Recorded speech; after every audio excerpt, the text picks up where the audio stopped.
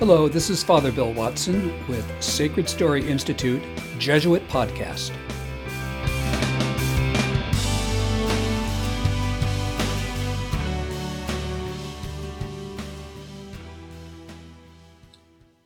Hello, this is Father Bill Watson, and this is a Sacred Story Institute Jesuit Podcast. We're happy to have you with us this day. We're going to be talking with Father Colleen Dinlunzer Nsame, a Jesuit from Cameroon. Father Nsame was born on the 25th of July, 1974. He is a Roman Catholic priest of the Society of Jesus. He entered the Jesuits at about the age of 23. He went to, before that, he did his high school experiences in Cameroon. After entering the Society of Jesus, he got a Bachelor of Arts in History. He got his baccalaureate in philosophy at the Gregorian University at the Arupe College of Jesuit School of Philosophy and Humanities in Harare, Zimbabwe, supported by and underwritten by the Gregorian University. He worked from 2005 to 2008. The Jesuit School of Theology, Constituent College of the Catholic University of Eastern Africa in Nairobi, Kenya, where he got a Bachelor of Arts in Theology. He was in Boston College in the United States from 2016 to 2018, where he did a degree in theology and ministry. He is primarily interested in pastoral ministry. He is currently getting a degree in transformational spirituality at Ciel University, where he will take that back and most likely do spiritual ministry in Cameroon, possibly as a retreat director, possibly as a pastor. Father Nsame came from Cameroon. His native language is his tribal language, which he will explain in the first part of the interview, but then English is his primary second language. Our interview today is broken up into three sections. The first part of it is Father Nsame talking about the experience of growing up in Cameroon, about his family, his faith, his cultural experiences. I asked him about Cameroon's geography, its climate, its political situation, its economies, its religious identities. And I asked him also to articulate some points of Cameroon's history that the audience would be interested in knowing.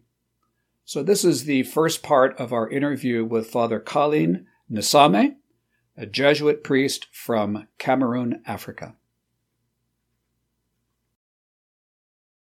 And I'd like to welcome you to our audience. Welcome, Father Nsame.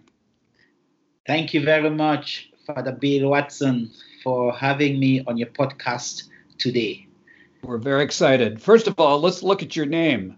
Is your given first name Colleen, Colleen? Is that common in Cameroon? That is, it's not common in Cameroon. I think it's very, very rare. We don't have a lot of Irish or Gaelic people resident in Cameroon. However, the few we had, I was fortunate to be named by one of the few, a priest from Ireland who named me Colleen. And actually that name Colleen, whenever I'm introduced, people will be expecting to listen from a woman. Right. Because Colleen signifies a beautiful young girl in Gaelic, but I'm a man. That's right. Well, that's good. It's a striking name. And your middle name, Dinlunzer, it sounds a little bit German or Dutch. And what does it mean? Yeah, Dinlunzer means it is a name that belongs to the Lamso tribe of Cameroon. And Dinlunzer means it's a question, who shows the way? And it answers it itself. God shows the way. Wow, powerful. Yes. Powerful name. And your last name, Nsame, Nsame, does that have a name or a significance? Is that a tribal name? It's a tribal name, the family name, indeed my father's name. And that name signifies I don't want problems, or problems are finished. That is what the name means. Well, that sounds like a good wish for all of us, I would think. Yes. Well, good. Well, thank you so much for being with us. As we get in here, let's just get a little bit of your background.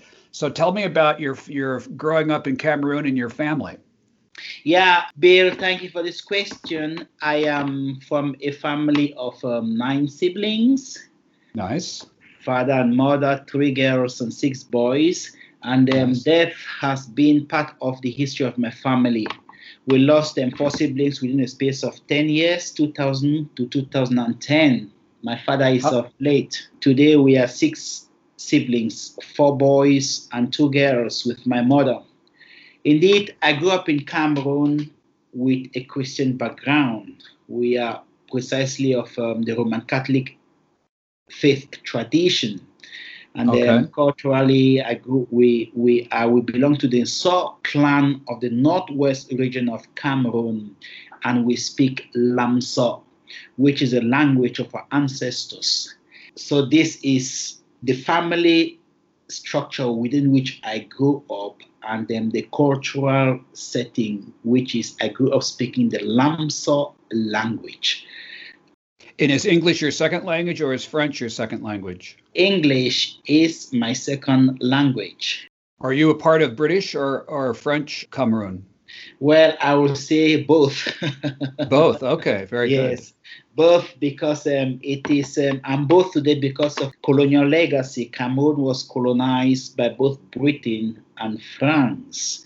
Okay. So today we have inherited these 2 languages, and to succeed in Cameroon, in whatever domain, especially in administration, in academic life, in public service, you are expected to have a good mastery of the 2 languages, English and French. Excellent. Excellent. Go back to your siblings. You've lost 3 of your siblings. Was it from natural diseases or accidents or what? Yeah, absolutely. I lost 4 siblings of mine. 4 siblings. Wow. Yes. These were of natural causes. They suffered from heart disease and they died from accident or causes other than that, of which was purely medical heart disease. Yes. Well, we remember them all to the Lord in our prayers. So certainly have had the experience of seeing both life and death then early in your life in Cameroon. Absolutely. You said you were raised a Roman Catholic. My sense is that the majority population of Cameroon is Christian, and then maybe 60 to 70%, and then the rest might be Muslim. What is the breakdown in terms of Christian denominations in Cameroon? According to a World Bank statistic that also gave the population of Cameroon, it says that nearly 2/5 of the population of Cameroon is Roman Catholic. 2/5, okay. Yes, and more than a quarter is Protestant. It is also noted that Sunni Muslim account for about 1/5 of the population of Cameroon, and the adherents of animist or traditional religions account for a small percentage of believers. Did you know people from the Sunni or Protestant communities or the animist communities when you were growing up? Yes, I've known a lot of people from the Protestant community I grew up, because I grew up in a town called Tombeur, and this town had important influence of Protestants. Okay. Yes, so most of my primary school friends, my childhood friends were Protestant, because Protestant evangelized this part of the country, the southwest part of the country. Would they have been Anglican or Baptist or Lutheran?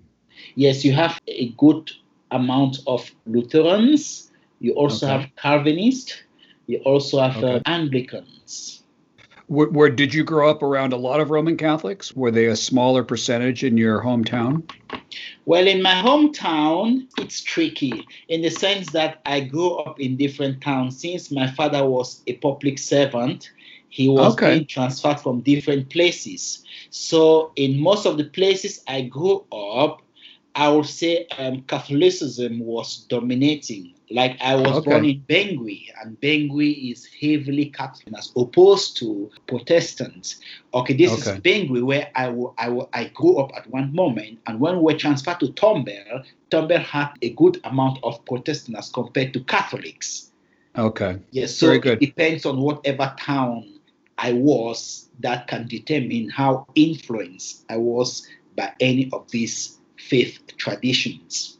Okay. Would you describe yourself and your family as devout Catholics or just kind of practicing Catholics? My family is both devout and practicing. Okay. Yes, devout in the sense that adhered to the teachings of Jesus Christ. Practicing Catholics, we try to put into practice what Jesus says. And Catholic teachings have been the foundation of what our parents had wished us to lay our lives on. So when we practice today, we are practicing the Catholic teachings. We are both devotional, we are both practitioners of this faith. Okay. Very good. The practice of Christianity and Catholicism in Africa is more intense and lively than it is in the United States or Western Europe, Absolutely. from my experience. Okay. Absolutely. Your experience is correct. It's right. Okay. And a little bit, you've been in the United States studying on the West Coast, the Pacific Northwest. Tell our listening audience, what is Cameroon like? What is its geography? It's on the western coast of Africa. How does it differ from where you're living in Seattle currently? Okay. In Seattle, I love Seattle in the first place because Seattle is similar to where I come from in Cameroon, Tomball in terms of geography, and Cameroon in general. When I compare to Boston, Boston has extreme climate situation, weather situation. There's a hot summer and then there is the snow winter. Right. However, in Seattle, I experience a little of snow and more of cold and more of sunshine, which we are currently experiencing. We are talking at the close of summertime here in Seattle. Now, back in Cameroon, we just have two weather conditions, the raining season and the dry season. So cold temperature is determined by the weather. If it is rainy season, it's obviously cold. If it is dry season, it's obviously hot. I feel a lot of comfort being in Seattle because I have lived this kind of climate back home in Cameroon. Okay, is Cameroon humid? Do they have a lot of humidity? Yeah, the difference has been humidity, especially in Douala, where I did a good amount of my experience as a candidate for the Student of Jesus. Douala has a lot of humidity. A little bit of history of Cameroon. People probably don't know much about the country of Cameroon. Can you tell our listening audience some of the critical points of Cameroon history that you think that they should know that would help us understand you and the people of Cameroon? I know you can't go to the whole of history, but there may be some highlights that you can pinpoint that are significant in terms of sharing with people. Okay, thank you very much, Bill, for this question. I think there is a critical moment Cameroon is going through right now, and this is the Anglophone crisis. Every historian of Cameroon at this moment will not write a history book of Cameroon without referring to Anglophone crisis. And this is related to events of 1961, the independence of Cameroon. As I earlier said, Cameroon was under the colonial rule of both Britain and France. So at the time of independence, these countries entered into a two-state federation, the French part of Cameroon and the English part of Cameroon, before Federal Republic of Cameroon, in the sense that the French-speaking part had their own system of government and the English-speaking part had their own system of government based on the British system. We are blessed to have two types of culture. So it seems in 1972, the former president of Cameroon, Amadou Ahidjo, transformed us from a federal structure of government to a unitary structure of government. When President Paul Biya came to power in 1984, he changed the name to La République du Cameroun, which was the original name of the French-administered East Cameroon, that is the French part of Cameroon. Some opposition coming from Anglophones, elites, interpreted this change as a kind of cessation from the spirit of union between the two Cameroons and amounted to the forced assimilation of Anglophone identity. Okay. This identity is a serious crisis in Cameroon at the moment, because the English part of Cameroon, where I come from, they are feeling a kind of being assimilated by the French part of Cameroon. Okay. So there is violence, there is the fight for secession in Cameroon today. And wow. I didn't know that. Yes, it is not in the news. We don't get it very often in the news, but I can tell you and the audience listening to us, it's a very serious situation Cameroon is experiencing at the moment, where there is the assimilation of the whole population to become French, whereas the original desire, or what is best suit for a society, is to put our differences together and enjoy our identity that has been shaped by history and above all shaped by God. So forcing Anglophone Cameroonians into following French legal system, into following French educational system, by way of helping us to abandon our English heritage, has been something tantamount to the violation of people's rights in Cameroon. So Anglophone Cameroonians today are really protesting against this move. There have been a lot of conscientization. This transformation took place in the 60s. Today, we Anglophone Cameroonians have been growing into more awareness, reading our history into new light. When we look at the marginalization of people, we tend now to reflect and say, this shouldn't be the case. So, in fact, this experience is what is animating me at this moment of speaking to you. For a little clarity for people who are listening, when you say Anglophone for Cameroon, do you have white European population and tribal population, or are you speaking principally of the tribal peoples identifying either as Frencophiles or Anglophiles?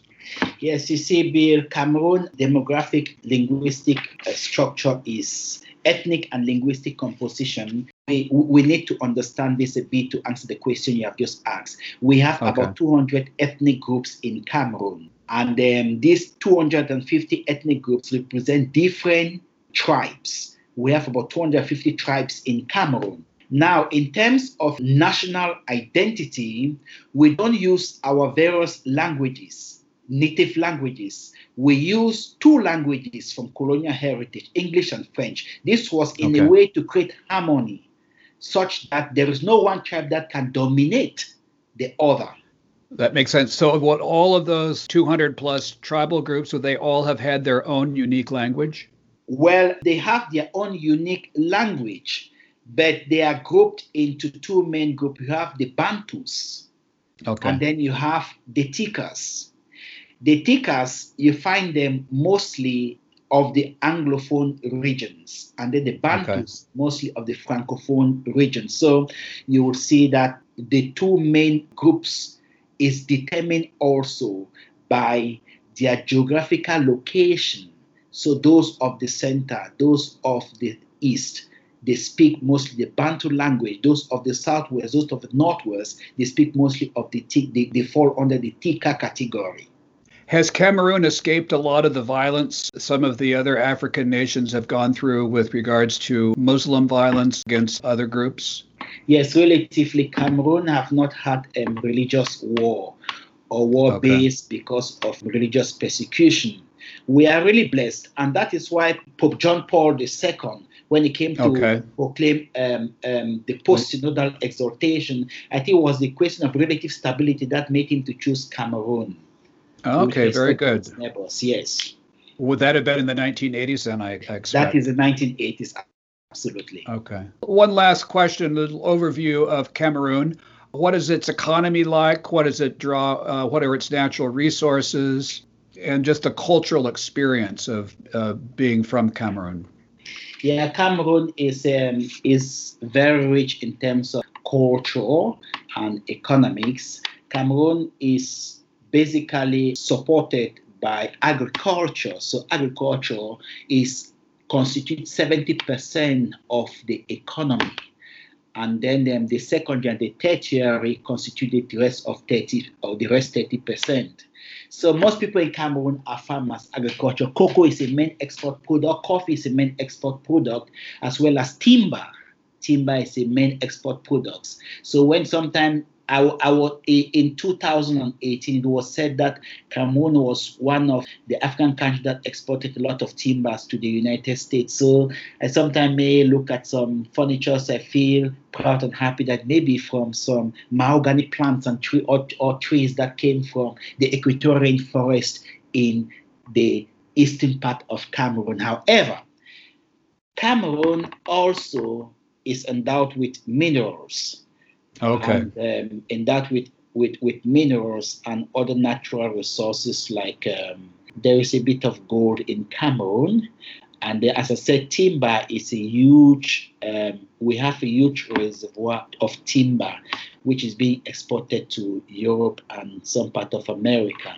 As I also said, that Cameroon has a good amount of resources, like we have tea, good quality tea that is coming from the southwest and northwest regions of Cameroon. So basically, these are some of the economic economic resources we can identify with Cameroon. If we look at culturally, Cameroon is defined as Africa in miniature. This means that what you find in most other African countries, you find it in Cameroon. Economically, in terms of mineral, that is true. Culturally as well, you have, I said, the two main groups, the Bantus and the Chikas. The Bantus in Cameroon share the same cultural realities like neighboring countries like the Congo, the DRC. In terms of dressing, you find your dressing looking similar. And then also for the women, both for women and men, the dressing looks similar. The language, sometimes also, someone speaking from neighboring countries like Congo or the DRC can easily understand some of the languages in Cameroon, because as Bantu is a very wide group in the whole of Africa. So sometimes when you speak a language in Cameroon, someone who is from neighboring country can easily understand what you are saying. Okay. Yes. Good. One last question before we leave. Looking to the future of the political crisis right now, the Anglophone crisis, do you perceive it as resolving peaceably, or that it will be an ongoing challenge for the future? It is absolutely an ongoing challenge, because all government's efforts have failed. So we are now at another attempt. That the dialogue initiated by the government, which was one of its efforts to resolve the crisis, have failed. So the Catholic Church has been playing a pivotal role in terms of bringing the two main troops fighting in this crisis. That is, they call the La République, as they will say, and then the secessionists. They have had a good amount of dialogue. The country recently organized a major dialogue, which has failed because resolutions become like promises and they are never implemented. It is close to 2 months since that national dialogue went. Nothing has been implemented. So people become more and more suspicious of the government just to buy time. And the more they buy time, people continue to suffer the consequences. The civilians are caught in between. They're taken hostage.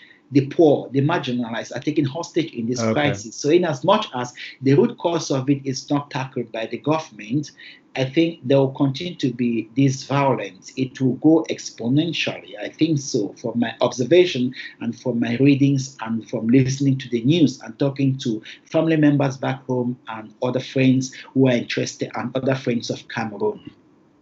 Very good. We're talking to Father Colin Nsame, a Jesuit from Cameroon. And when we come back after our break, I'm going to ask him about his personal life, when he decided to be a Jesuit, and other things about his apostolic experiences as both a young Jesuit and as an ordained Jesuit. So thank you, Father Colleen. We'll be right back to you.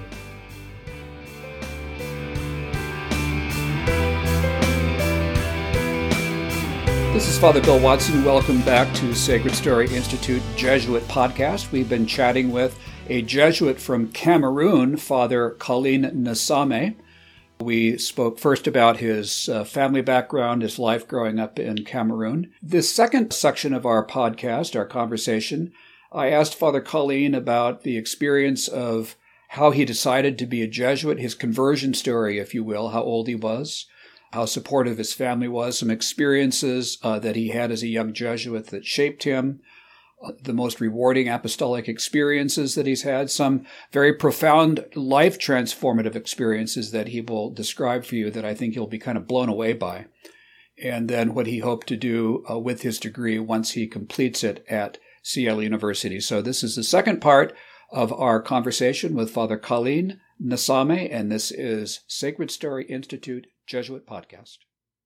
So we're back with Father Colleen Nsame, a Jesuit from Cameroon, and we spoke in the first section about Cameroon as a country, its geography, its history, its different peoples, its political realities.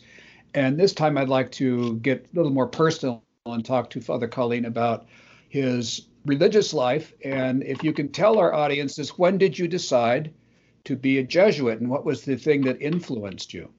Well, I decided to be a Jesuit when at the age of 18. Yeah. That's the same age as myself. Oh, really?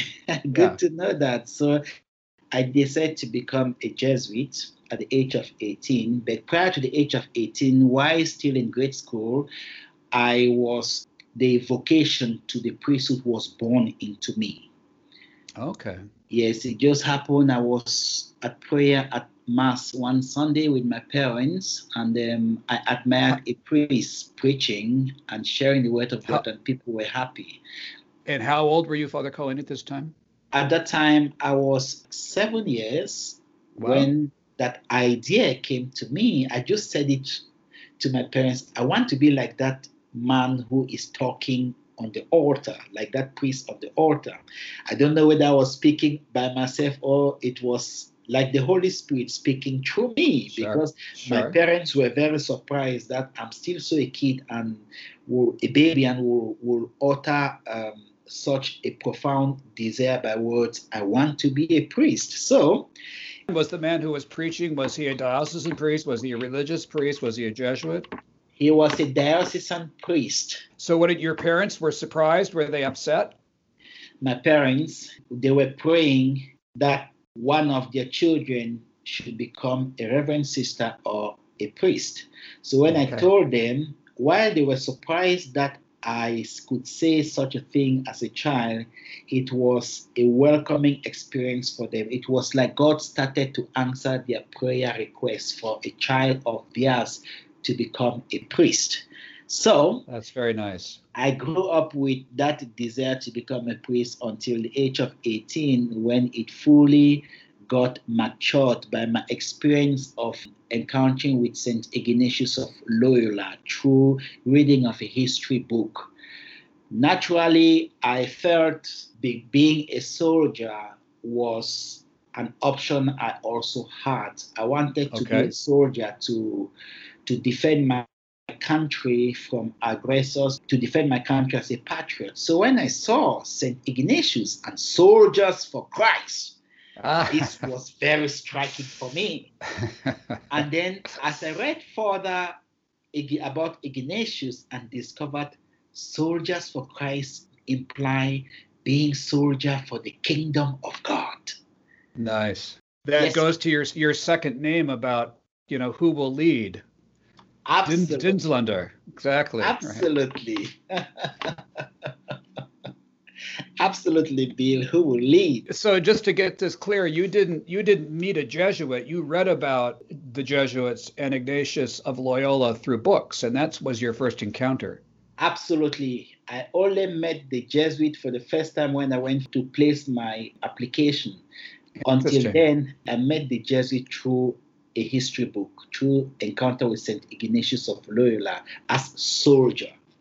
So when you applied to the society, what did the Jesuits say to you? Were they immediately say, "We think you have a vocation," or "We want to make you wait a bit to see if this is really authentic"? Absolutely, I was asked to wait a bit, and this took 3 years.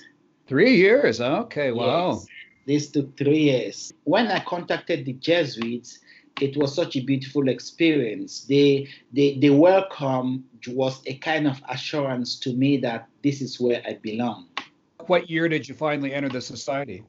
I entered the society in 1998 after my Okay. university studies.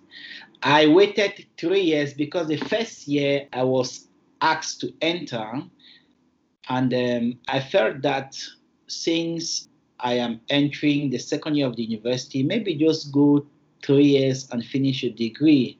Besides that, it was also of my own desire to wait. I felt, let me think more and more deeply and give my final fiat, my final yes for the Society of Jesus for Jesus. So you were 20, 23 years old? I was 23 years old. And your experience in the novitiate, tell me where you did the novitiate. Was it in Cameroon or another African country?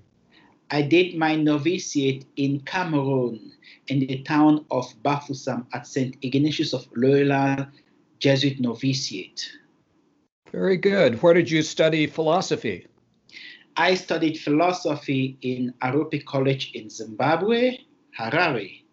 So you did philosophy, and there's a period of Jesuit formation after philosophy called Regency, which is a pastoral a year or two. What did you do for that, Father Colleen? I did my pastoral, I did my regency in the Ivory Coast. I acted as a youth chaplain for St. Philip Parish, one of our Jesuit parishes in Abobo, Abidjan. And also I was what we usually call, what we say, the minister of the community, in charge of administration work of the community and provisions for my fellow Jesuit companions. What would you say were some of the highlights of your Jesuit formation before you were ordained a priest, experiences that kind of confirmed you that, yes, this is what I want to do, and I'm going to move forward with requesting ordination? What were those experiences that were kind of road markers along the way that were very important for you? One of the experiences I had that confirmed me, really, I have to stand as a soldier for the kingdom of God in the manner of St. Ignatius of Loyola, was during the Civil War of 2010 in Ivory Coast. And then during this war, I was almost killed. I was caught by rebels who mistook me to be a militia man for the government. It was a very traumatizing experience because...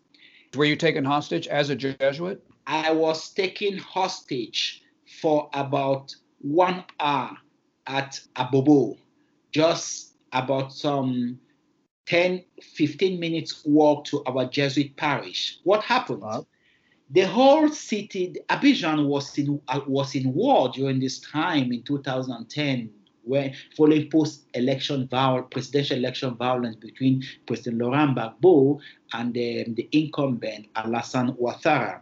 So there was a lot of gunshots going on in the parish. It happened that the Archbishop of Abidjan, requested all priests to leave the parish. I was working as a deacon, prepared for my ordination. The bishop asked us to leave the parish because it was becoming too dangerous. My parish priest, who was also a Jesuit, was in Cameroon for a province meeting. He couldn't come in, so I was in charge of the parish. And I felt that if I should leave the parish, it was a betrayal of the people of God because they were still there. In my mind, I felt that I will only leave this parish only when there is nobody for me to preach the word of God, because as a deacon, my main job was to preach the word. Good for you. In absence of the priest. I stood my ground and I told the Archbishop, the parish will not be closing. I can only close when the catechist, all parishioners, there is nobody in this parish to evangelize. It was a striking moment. I informed my local superior that I will not be leaving the parish because, sincerely, in my conscience I will be betraying Jesus Christ. I have to stand with the people of God in all situations, whether difficult or easy. See, that gets back to your middle name again, Father Colin Digelander. Who will lead? Who will lead? I will lead. Absolutely.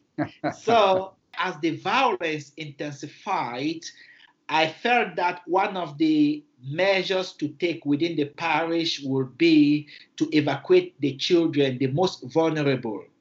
I took it upon myself to transport them in the parish car. It was in the course of this transportation I was arrested by the rebels. They took me hostage for about an hour, and they were almost killing me in the sense that I've never had gun pointed at me. So this happened. So they felt that I was like a spy for the regime. Okay. Yes, I was a spy for the regime, and they had their own way of looking at Catholics and Christians. So I sat in the car. They asked me to come out from the car, which I said, I will not come out from the car. I will sit in the car and I will entertain and be obedient to all what they want me. I was really afraid to leave the car in the sense that they may take the children and kidnap them and take them where no one will ever see them. So I stood my ground in the car, and they pointed the gun at me. He shot in the air to warn me that I should come out of the car. If I don't come out of the car, he is going to shoot the second bullet into me. That is when I knew that I was going to die. My very first time in life to experience that last moment when death will come. Were you 20, 27, 28 years old? At this time, I was about 29 years, going to 30 years. Yes. Okay, wow. 9 years, going to 30 years. So finally, in my heart, I look at the children in the car, and my last prayer was, Lord, into your hands, I commend our spirits with those of the children. I looked at the boy standing in front of me with the pistol. I could only think of Stephen, his eyes open, seeing his killers and looking at God. And I smiled at this rebel. He couldn't shoot at me again and led us to our final destination. So this was a powerful experience. I said, I will stand my grounds for this to respond to God in my vocation as a priest. Immediately after this incident, this was in the month of around August, and in December, I was ordained priest. Wow. Now, when that happened to you in the heat of the moment, as we say, when that gun's being pointed at you and you think, I'm not going to live, God gives you grace and courage, and you have to be present in the moment. Was there any time, a day or two or a week after that, where you kind of fell apart or thought, oh my God, this could have been all over, where you got anxious? Well, I went into total silence after this experience. It was very difficult for me to recall it, in the sense that I felt God handled everything totally, such that I had no power of my own to do anything after that, even to recall it. It was a moment of complete trust in God, that He was really, really present and handled this for me, such that even recalling it immediately was not necessary. Just my silence could speak that I underwent something very powerful. It was like Mary just meditating all these things in her heart. Right. So that is how my experience. I could only start to speak after about 3 or 4 days to my companions and to my parishioners. So I would call that kind of even an experience of reverence, where you had this profound encounter with God, and the only thing that it could call forth from you was silence. Nothing. Absolutely. Very, very moving. Very moving. Yes. Thank you for that. That's a great experience to share with people. I think they will be very deeply moved by that. And anybody who is out there listening, who is in any moment of profound crisis or anything, God's watching over you and has a plan. So surrender your life to Him and learn from Father Colin what he did. Father Colin, before we end this second section, I'd like to jump some years ahead. You're doing an academic degree at Seattle University right now. Tell us what the degree is and how you hope to use it when you go back to Cameroon. Yes, I'm doing an academic degree in transformative spirituality. Spirituality is a domain that is gaining prominence in the church today and in the world in general. So I'm hoping that when I go back to Cameroon, I'll be able to use this degree. First of all, I can fit in various capacity, maybe working in the parish or maybe working in the novitiate. But my fundamental desire is to work in the retreat houses of retreats.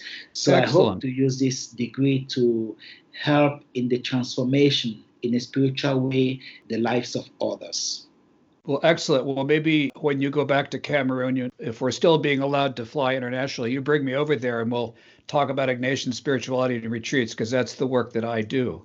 Absolutely, absolutely, Father Bill. You'll be most welcome. Thank you so much.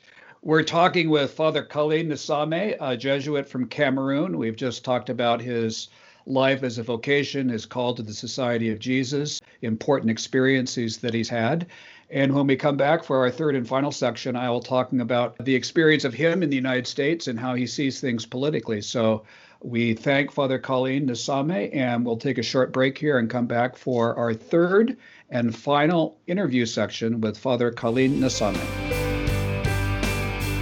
Hello, this is Father Bill Watson. We're back with part 3 of our conversation with Cameroon Jesuit Father Colleen Nsame. We've gone over his growing up in Cameroon, his experience as a Jesuit, and up to ordination.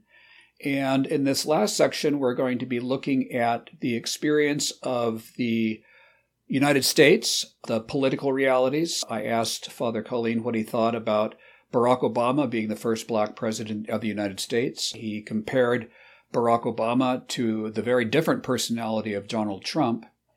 I asked him what his experiences are of each man and how the people in Africa looked at them. And then I had him assess the issue of racism in the United States and whether it was his experience being here for 4 years, whether America was systemically racist, and if he had had any experiences of racism since he's been here. And finally, I asked him to articulate the most powerful spiritual experience of his life and how it shaped him. So this is Sacred Story Institute Jesuit Podcast, and this is our third and final set of conversations with Father Colleen Nsame. So I guess my first question is that the United States elected its first African-American president in Barack Obama, and now we have somebody who is a profound polar opposite, and the country seems very divided. Father Colleen, how do you assess the differences between your own reactions to President Barack Obama, President Trump, these two men, and how do people in Africa view what's happening right now? Do they see it as much of a crisis as many people in this country do? How did you and people in Africa that you know of respond to President Obama? Let me go back to the election of President Obama, which was that make history all over the world, that a Black has become president of the United States. I think in Africa, it was such a moment of emotion and joy. People read it in terms of relationship between white and Black, what history has conditioned people. So it boosted the image of United States in Africa in the sense that a Black man has become president of the United States, which was something good. So as Black Africans, we were very, very happy that a man of my own color too is president of the United States. So it was a welcoming experience. Well, did President Obama visit Cameroon when you were there? No, President Obama, he has not visited Cameroon, but he visited Africa and visited Ghana and had visited Kenya as well. He could address the whole of Africa from Ghana. What would you say that the legacy then of the Obama presidency was for you personally and for people that you know of in Cameroon and other parts of Africa? Well, I don't really see what is the legacy of Obama in Africa, but for the sensational feeling it raised when he was elected. That is just the legacy I think I see from my own perspective. I was in charge at this time, and the students were very, very happy that Obama was elected. However, today, if you talk of legacy, people ask, what did Obama really do for Africa? That's a question which I also asked. Maybe there was a response, but I don't see it until now. Maybe he gave a lot of aids to Africa. I know he came to Kenya. He could speak of policies, the fight against terrorism, which I should say they did a good job fighting against terrorism, especially in Kenya, helping us to be saved in that part of the world, and also talking more against slavery when he visited the port of exportation of slaves from Africa to Europe and America from Ghana. He could help Africans to revisit this legacy, to see the quality of that experience of slavery. So I think he helped us to revisit history and also brought some kind of psychological boost to the people of Africa. Yeah. This is what I said, legacy. Yeah. And the fight against terrorism. Well, President Donald J. Trump couldn't be any different than Barack Obama. So what's your experience of him, even living here in the United States, and how do you think he is viewed in Cameroon and Africa from the people that you know? Yes, this will depend especially on what group of people you will speak.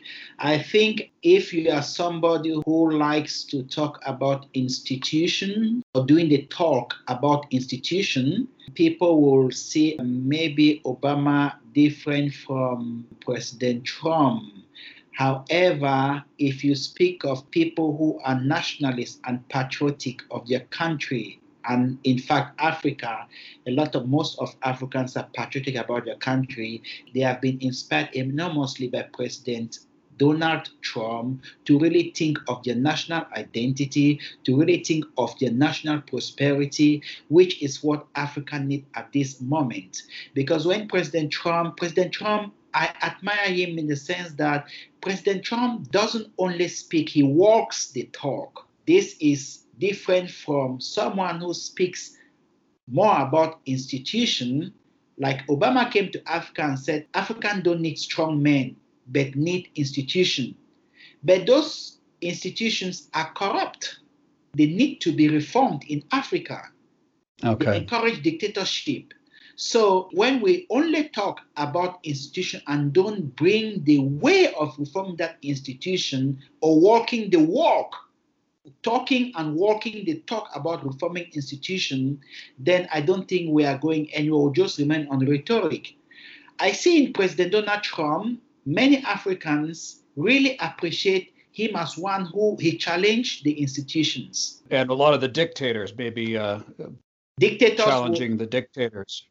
President Trump is very hard on African dictators. And that's why I said he challenged dictators. Dictatorship in Africa is supported by the institution. So you must challenge the institution, which I feel President Trump is inspiring Africans to do about it, as well as really using nationalistic talk. People need to see their identity as a nation. People need to see their prosperity as a nation, which is something admiring more in President Donald Trump. He is making me to reflect upon Africa. Look at our resources being shipped into other countries, being exploited by other countries. Africa, you have a lot of resources being exploited and taken to other parts of the world, which normally in the international trade, that is fine. But when one part of the world dominates another part of the world, like Europe dominating Africa in terms of trade, I think what I see in President Trump, like really calling for the jobs from China to be brought back in America, is a sense of national pride and identity, which I seriously identify with this, in the sense that I am a patriot from my country's standpoint of view. So I will always like to admire someone with patriotism for his country, which I see in President Trump. Well, President Obama, I don't know. I didn't make experience of his presidency while in the United States because he left office when I came. I came to the United States the year President Trump took over office. So I've been hearing more about President Donald Trump's policy, which deals with that need to make America what in its own terms great again, which expresses American first policies, putting America first. I think Africa, Cameroon, if we think of putting our own country also first in terms of trade, bilateral relationship, multilateral relationship, it is something that will strengthen us. It should be a 50-50. You gain and I gain. I think this is what I see in President Trump too when you talk about China. Yes, the jobs must come back. Even if they're out there, we must gain as well. So the two men are very, very different in terms of policies and even in terms of ways of being. They have their unique God-given identity. God has blessed each one with his or her identity. I can't speak about this more. However, it's just to say these are people whose policies are very, very different, and they have different appreciations from Africa. And from my own perspective as an African from Cameroon, I think I admire more of that desire of putting your country first as a politician, as a policy maker. It's interesting. Trump has been so heavily criticized for that America first, and populism has been decried as something that is kind of cancerous, but you're actually saying that it gives the country a sense of pride that they have their own cultural history, their own identity, and they should foster that. And so that you see that as a positive thing. Absolutely. It could even fit in with something that St. Ignatius said. He said, seek first your own salvation before that of others. Absolutely. And maybe it's kind of like a principle of subsidiarity where you take care of things at the local level. So you have to get your own country settled and secure as a platform for being able to help anybody else. And maybe that's what everybody needs to do, to kind of come back to the source, have their own sense of identity, self-esteem, get their own country in shape, politically, economically, and then due to those bilateral relationships as a way of strengthening the whole group. Absolutely. You've seen the racial tensions that are embroiling this country, these cities. Right now, at the time of this recording, we've got people getting shot in Portland and in Chicago and New York City, in Kenosha, Wisconsin. What do you think of the phrase as America as being systemically racist?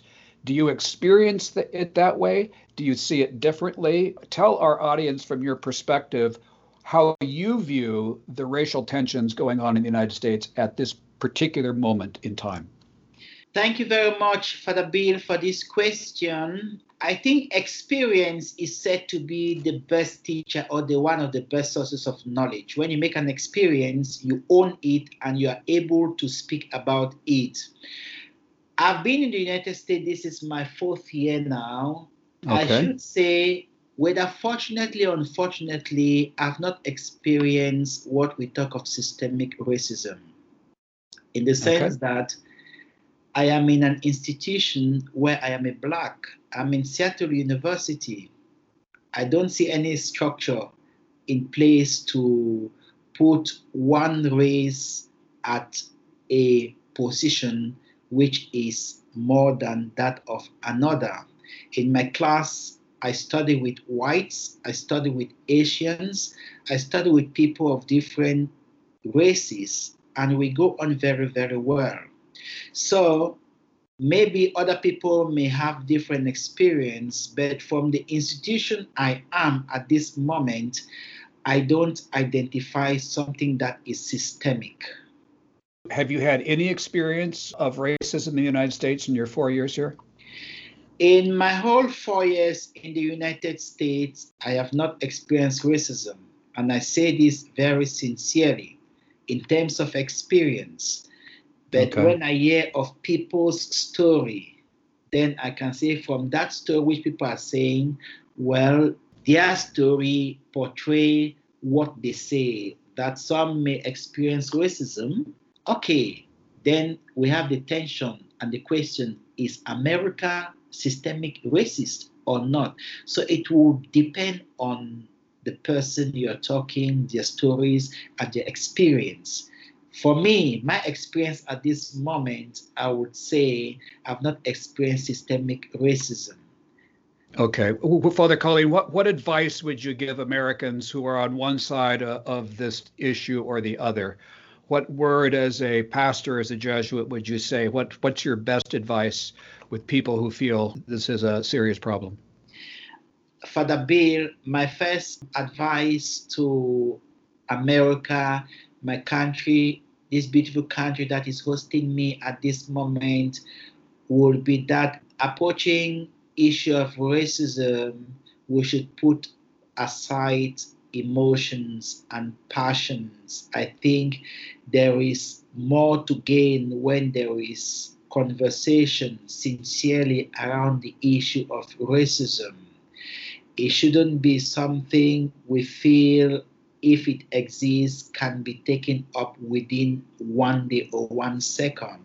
We have the history around this. Martin Luther King, he is the example of how we can combat civil situations like racism. He called for non-violence. So my first point will be Americans or those involved in the fight against racism should approach it non-violently. And as a Christian, as a Jesuit, Christ's approach has been non-violent. If we approach it non-violent, enter into dialogue, avoid expression of too much of emotion, too much of passion, we will be doing something great. And for my Christians, brothers and sisters who are Americans, I think we have to take it also to the Lord in prayers, praying that this issue be resolved. Resolving racism doesn't mean there will be a magical solution from somewhere. It comes from each and every one of us, how we treat anyone who is not of the same race like me will really, really determine how we overcome this problem of racism. And for us Christians, for me, Jesuit, it is the way that I deal with people who are not like me that determine if I'm really the child of God. Violence has no place in the life of God. And maybe we can just end with that great phrase of Martin Luther King Jr. that we should judge people by the content of their character, not the color of their skin. Absolutely. Great advice for our listeners. And I want to ask you a final question here. To always end back on the spiritual, since you're going to be a spiritual guy, retreat director, and you've done that much of your life. Yes. What would you say, Father Colleen, has been the most powerful spiritual experience of your life? What was it, and how has it shaped you, your life and your mission and your future, what you want to do as a Jesuit? Thank you very much for this question. My most powerful spiritual experience was when I discovered God as love. I discovered God as love during my 30-day retreat.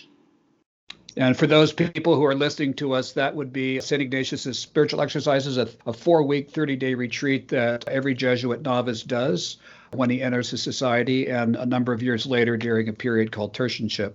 So you experience God's love in a very direct way during that 30-day retreat. Absolutely. I discovered how I wounded God in my actions, my deeds, my words, what we normally say being a sinner. I actually identified myself as a sinner in that first week of the exercise, which deals with sin, but was very, very surprised and moved with wonder at the God who embraced me despite my sins, my limitation, my shortcomings. So I could identify myself a sinner yet called, loved by God. This experience have conditioned me until today to desire to live with God, that is love, and to receive others despite their weaknesses, despite their sin, in that image which I discover God in my retreat. God who is love, God who is Father, God who embraces us. This also have made me to really, really desire the ministry of spiritual direction to help people to articulate this God who is love in their experience. Nice. So you see how it fashions my life of faith, my vision, and my mission as a Jesuit. So that experience of God, my very first time to see God as love, is very powerful for me until today. Thank you very much. We've been talking with Father Colleen Nasame, and we ended on this very high spiritual note about God being love. Father Nasame, would you do us the favor? We will pray for you. Would you do us the favor of offering a final prayer for everyone who is listening and a blessing? We'd be very grateful if you could do that. I will. Thank you very much for inviting us to pray. Let us pray. Father God, we thank you because you are love. We pray for the grace that the world will come to see each human person as created to your image and likeness. We pray that our conversation we have just had through this podcast may be the inspiration for all who are listening to us, that they will come to you and remain with you forever. We ask this in God's name. Amen. This has been Sacred Story Institute Jesuit Podcast with Father Bill Watson. If you liked our program, please subscribe to our podcast channel. And may God bless you.